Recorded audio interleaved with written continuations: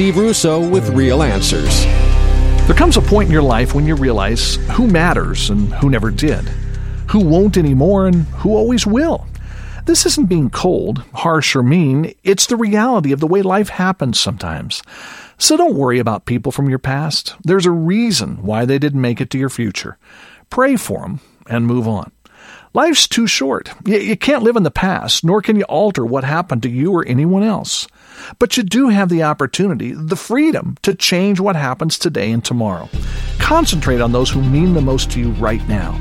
Spend time enjoying them, laugh with them, care for them, cry with them, and love them. Family and good friends are a gift from the Lord. Thank Him and celebrate. For real answers to real issues, log on to Steve's website, www.realanswers.com.